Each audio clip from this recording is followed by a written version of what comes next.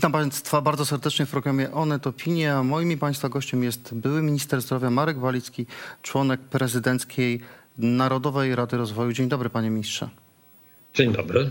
Panie ministrze, mam pytanie na pozór banalne, ale w związku z narastającą taką atmosferą grozy uzasadnione, jak sądzę. Czy pandemia koronawirusa jest śmiertelnie groźna, bardzo groźna, czy może to zagrożenie jest przeceniane?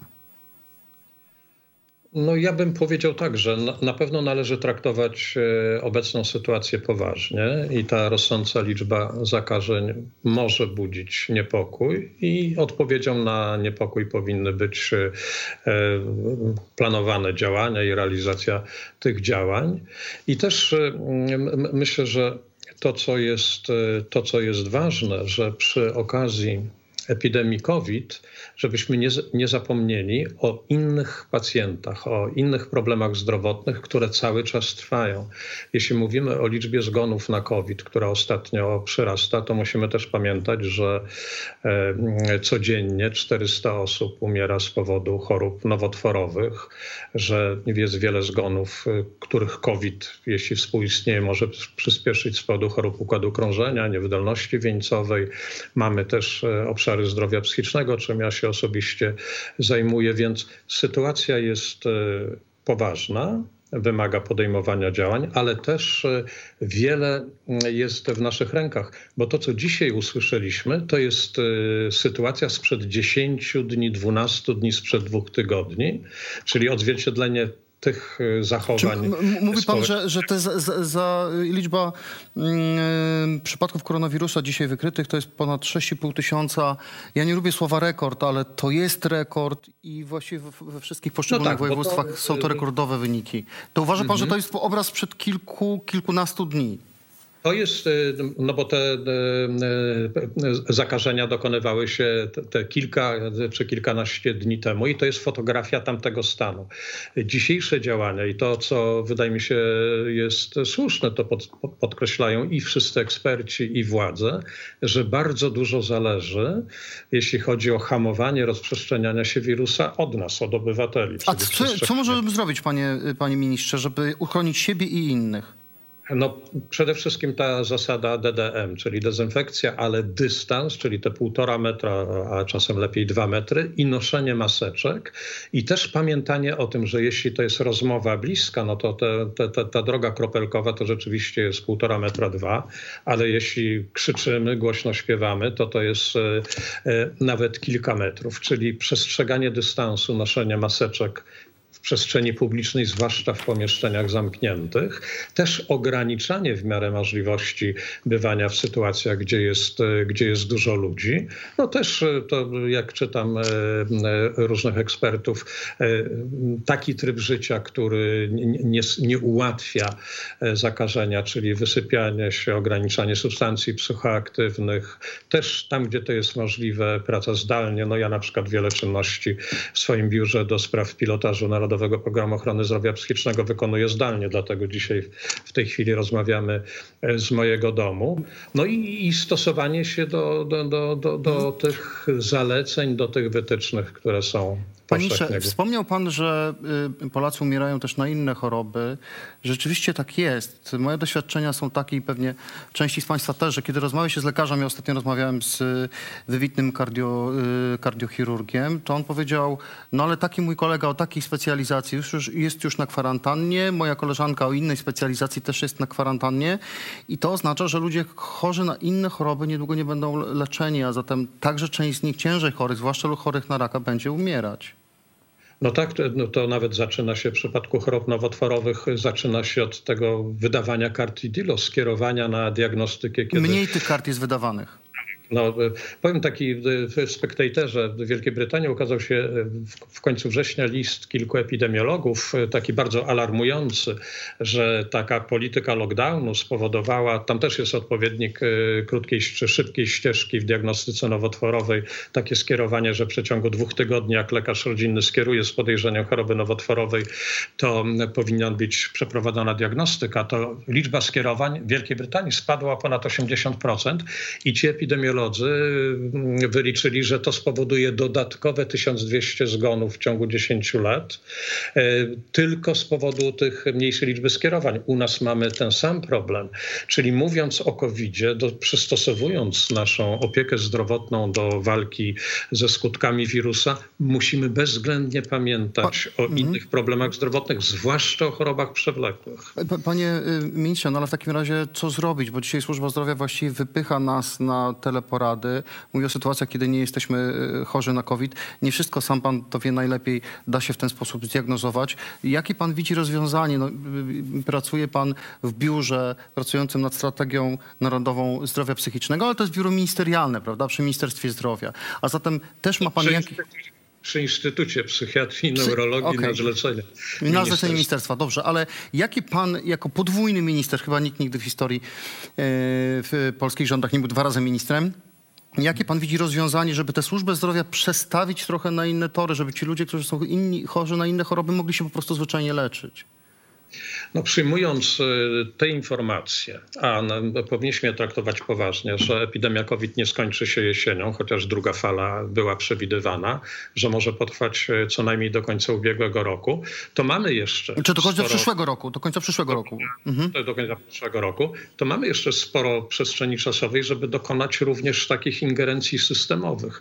Bo to, co w mojej ocenie obnażyła epidemia COVID, to słabości systemu opieki zdrowotnej, zwłaszcza tej części szpitalnej, i potwierdziły się takie oceny, które zresztą były przeze mnie czy przez innych ekspertów przedstawiane w ramach debaty społecznej, którą minister Szumowski jeszcze zapoczątkował w 2018 roku, że system przestał być sterowny. I wtedy, kiedy spadło zagrożenie znienacka, tak jak epidemia COVID, chociaż niektórzy eksperci przestrzegali, że prędzej czy później pandemia będzie miała miejsce, że jak przyszło nagłe zagrożenie, to ten system jest bardzo trudny do sterowania i dzisiaj widać, jak Ministerstwo Zdrowia czy jak rząd boryka się z różnymi barierami, które wynikają z braku odpowiednich reguł systemowych. No, mamy prawie 200 właścicieli szpitali.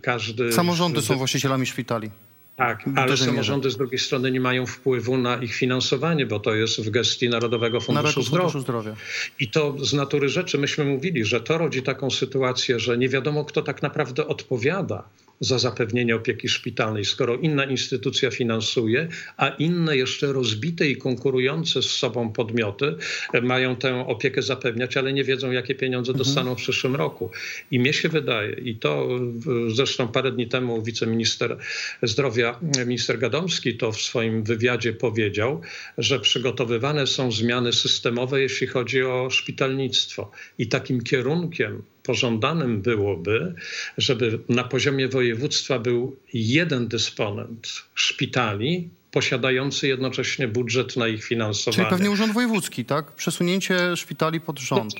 Tak, no, czy to ma być samorząd? Myśmy proponowali, żeby to był samorząd województwa, żeby on otrzymał te pieniądze, które ma dzisiaj NFZ, razem z tą strukturą, która istnieje, przecież nie należy jej burzyć, i przejął szpitale, te, które są dzisiaj w gestii samorządów powiatowych, no to wtedy na poziomie województwa można długofalową, racjonalną politykę prowadzić. A dzisiaj tak doraźnie, bo pan mówi o zmianach strukturalnych, jeśli chodzi o finansowanie i organy założycielskie, własnościowe szpitali, a dzisiaj doraźnie, co można zrobić, żeby tym szpitalom, których lekarze pracują bardzo ciężko, wbrew temu, co twierdzi minister Sasin.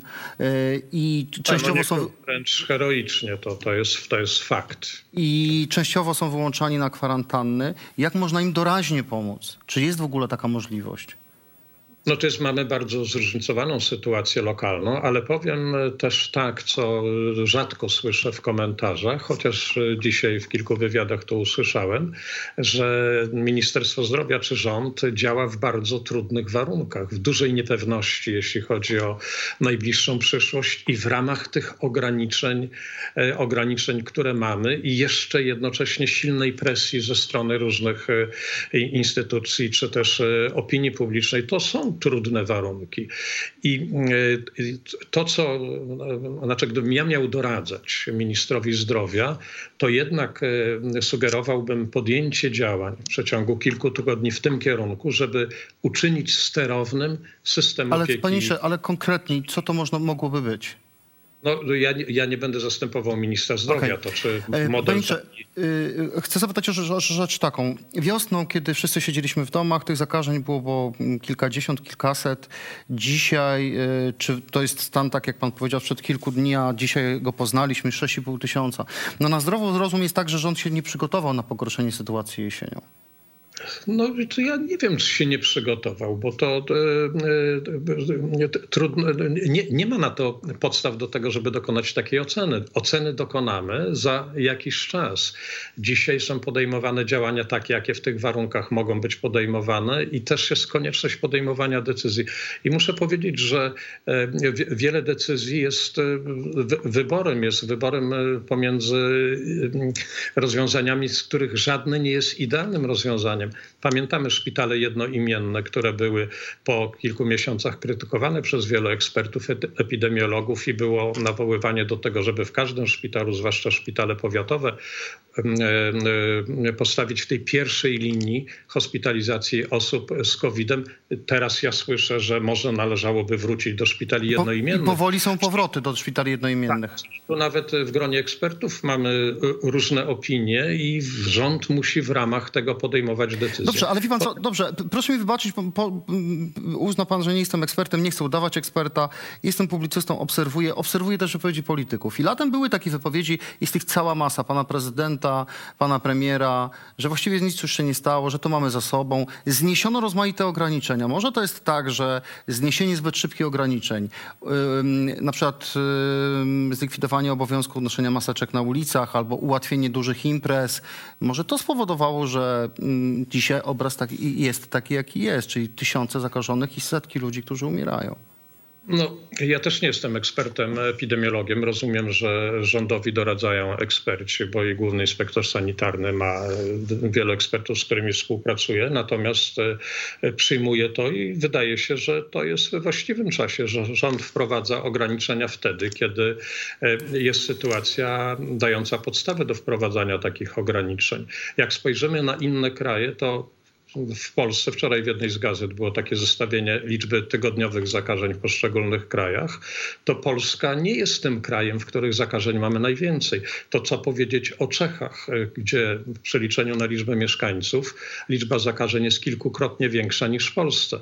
Więc należy podejmować ograniczenia, wprowadzać takie ograniczenia, które będą skuteczne, a z drugiej strony to jest apel również do mnie, też do tych polityków, którzy pokazują się w kamerach, przestrzeganie zaleceń i dawanie przykładów. I właśnie z tym jest kłopot, bo część polityków i w wakacje, ale nawet teraz są ministrowie, na przykład minister Dworczyk czy minister Błaszczak, którzy twierdzili, że są na kwarantannach, potem się zaczęli pojawiać publicznie. Minister Dworczyk twierdzi, że zrobił test, że wszystko jest okej, ale tutaj nie są konsekwentni. Natomiast chcę zapytać pana o stanowisko co do szczepionek. Jeżeli one kiedyś będą, bo pewnie kiedyś będą, to czy powinny być obowiązkowe? Dlatego, że prezydent Andrzej Duda w kampanii wyborczej powiedział, że jego zdaniem obowiązkowe być nie powinny.